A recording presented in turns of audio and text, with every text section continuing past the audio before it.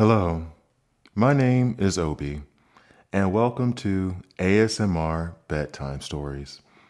The goal of this podcast is to help you get some sleep, or at the very least, relax a little bit. So, please rate and review, sit back, relax, and I hope you enjoy.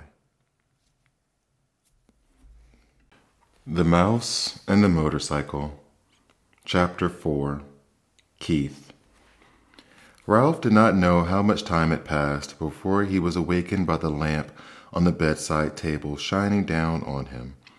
He squeezed himself into the tiniest possible ball, wrapped his tail around his body, and tried to make himself as thin as the apple core.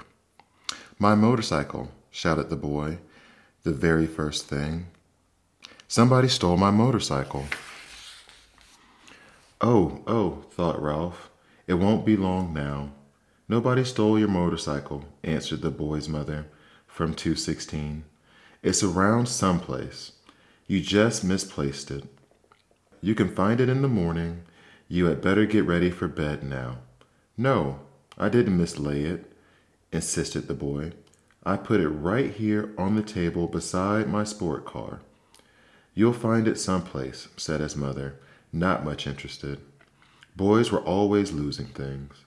While Ralph cowered behind the apple core, Keith opened the drawer of the bedside table and slammed it shut. He jerked back the bedspread, yanked the pillows off the bed, and threw them back. Then he got down on his hands and knees and looked under the bed and the table. Ralph wrapped his tail more tightly around his body. "Here it comes," he thought. The boy's face appeared in the opening at the top of the wastebasket. Ralph's heart raced like a motor. "Ha," said the boy to himself. "Here it is. I wonder how it got there."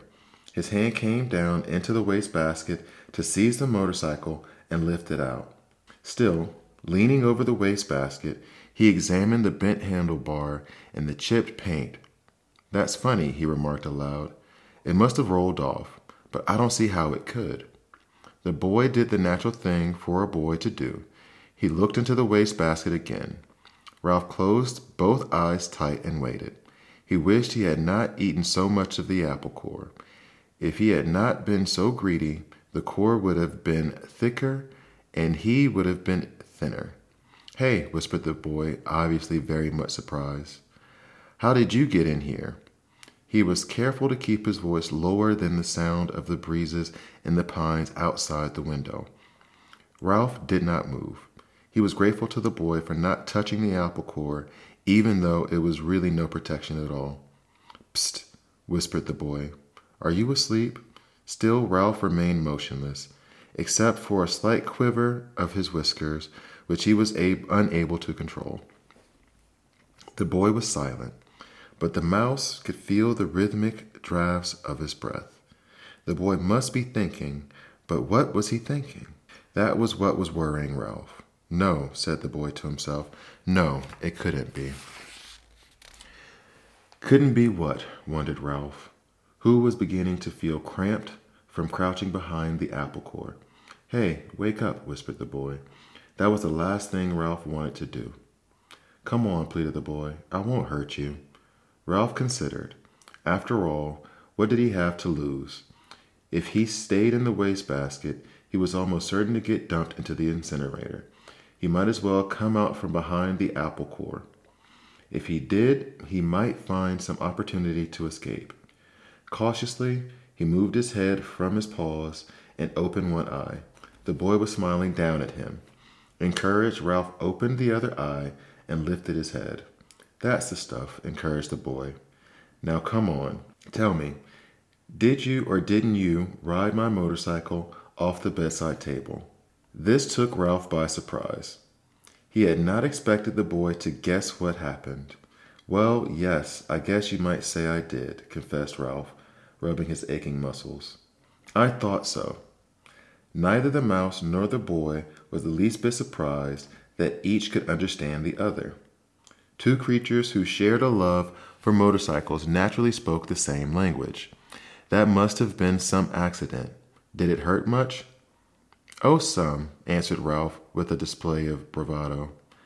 "Anyway, I didn't exactly ride it. I really coasted off. The telephone rang and startled me. Now, how about getting me out of here? Just a minute, said the boy. How did you get up here in the first place? Climbed, stupid, on the telephone cord. Ralph instantly regretted his rudeness. He had better watch his tongue if he expected any help in escaping from the wastebasket. Oh, of course, said the boy apologetically. I should have thought of that myself. At that moment, there was a quick knock on the door to room 215 and the rattle of a key. Help, cried Ralph. The maid. Don't let her see me. Before the boy could do anything, the maid burst into the room. Oh, excuse me. She seemed surprised to see a boy kneeling by the wastebasket. I've come to turn down the bed. That's all right, said the boy quickly. I can do it myself. Thanks anyway. Thank you, said the maid, backing out of the room. Ralph knew she was not anxious to waste time turning down the bed. As soon as she finished her duties, she was going out to the parking lot to meet a busboy, a college boy, whose job was clearing tables in the dining room. Phew, that was close. The boy seemed every bit as relieved as Ralph. I'll say, agreed the mouse. Keith, called his mother from 216. Are you getting ready for bed? Sort of, answered Keith. You'd better come in our bathroom and take a bath, said his mother. Oh, gee, Mom, do I gotta? Asked Keith.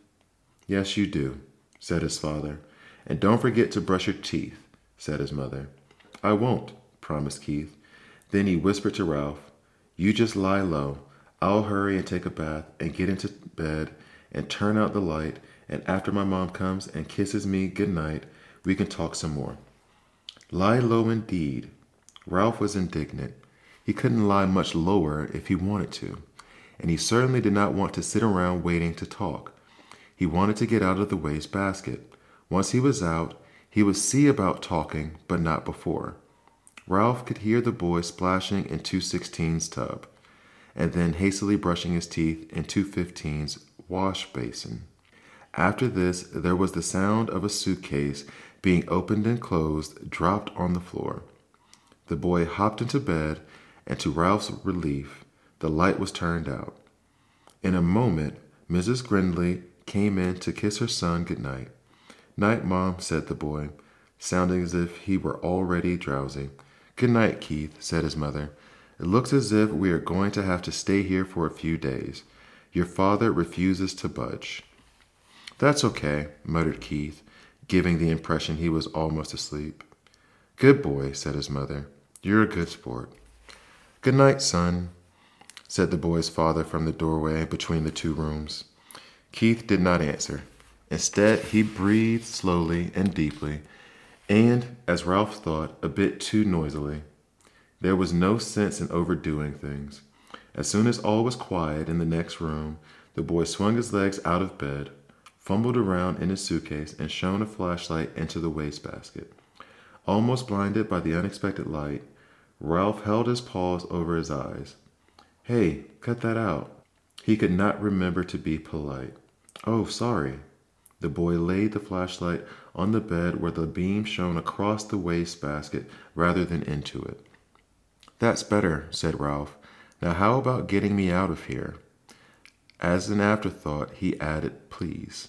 The boy ignored the mouse's request. How would you like to ride my motorcycle, he asked. Ralph's heart skipped a beat like a motor missing on one cylinder. The mouse-sized motorcycle really would run after all. And there was one thing certain. Since the motorcycle really would run, the boy could not expect him to ride around the bottom of the wastebasket. Sure, Ralph tried to sound calm. The important thing was to get out of this prison. He braced himself, dreading the touch of the boy's hand on his fur. To Ralph's surprise, the boy did not reach in and grab him. Instead, he slowly and gently tipped the wastebasket on its side, permitting Ralph to walk to freedom with pride and dignity. Thank you, said Ralph, genuinely grateful for this consideration. I believe you're okay. Sure I'm okay, said the boy, setting the motorcycle down beside Ralph. Did you think I wasn't? You never can tell. Ralph put his paw on the handlebar of the motorcycle. It's a real beauty, even with a bent handlebar. I'm sure sorry about that. Forget it, said the boy, reassuringly. It won't hurt much. The motorcycle will still run. Ralph threw his leg over the motorcycle and settled himself comfortably in the seat. Perfect, just perfect. The boy was obviously delighted that his motorcycle was just right for a mouse. Ralph could not have agreed more heartily. It was perfect, except for one thing. He did not know how to start it. Well, go on, said the boy. Ride it. Ralph was ashamed to confess his ignorance. I don't know how to start it, he admitted. It's the first motorcycle I have ever had a chance to ride. You have to make a noise, the boy explained, matter-of-factly. These cars don't go unless you make a noise. The answer was so obvious Ralph was disgusted with himself for not knowing without asking. He grasped the handlebars and, fearfully lest his noise be too squeaky, managed a brum brum. Sure enough, the motorcycle moved. It really and truly moved across the threadbare carpet. Ralph was so excited that he promptly forgot to make the noise. The motorcycle stopped. Ralph started again. Brum brum. This time, he remembered to keep on making the noise. He sped off into a square of moonlight on the carpet and found a good threadbare spot without any bumps. Look out for your tail, said the boy. Don't let it get caught in the spoke. Thanks for reminding me, said Ralph, causing the motorcycle to stop. He started it again and steered with one paw while he reached back with the other, caught up his tail, and held the tip safely against the handlebar. It was a glorious sensation, speeding around on the carpet, freely and noisily, and most of all, fast. Ralph discovered that if he made the noise fast, the motorcycle sped up. If he slowed the sound, the motorcycle slowed down. He promptly speeded up and raced around in the rectangle of moonlight, where he made another discovery. When he ran out of breath, the momentum of the motorcycle carried him on until he could take another breath. Gee, you're lucky, whispered the boy. In order to answer, Ralph had to stop. I am? It had never occurred to me that a mouse could be luckier than a boy. You sure are, the boy spoke with feeling. My mother would never let me ride a motorcycle. She would say I might break a leg or something silly like that. Well, if you want to come right down to it, said Ralph, I don't suppose my mother would be exactly crazy about the idea. He began to have an uneasy feeling that he really should get going back to the mouse hole. Anyway, said the boy gloomily, it will be years and years before I'm old enough to ride a motorcycle. And then, when I am old enough, my mother won't let me. Ralph really felt sorry for the boy, hampered as he was by his youth and his mother. Go on, ride it some more, said the boy. I like to watch. Broom, broom. Ralph started the motorcycle again and rode around in the moonlight once more, faster and faster, until he was dizzy from circling, dizzy with excitement, dizzy with the joy of speed. Never mind the danger, never mind what his mother thought. This was living. This was what he wanted to do. On and on and on. Lucky, whispered the boy with envy in his voice. Ralph did not answer. He did not want to stop. Hopefully, you won't hear this outro because you're already asleep. But if not, please rate and review. Sweet dreams.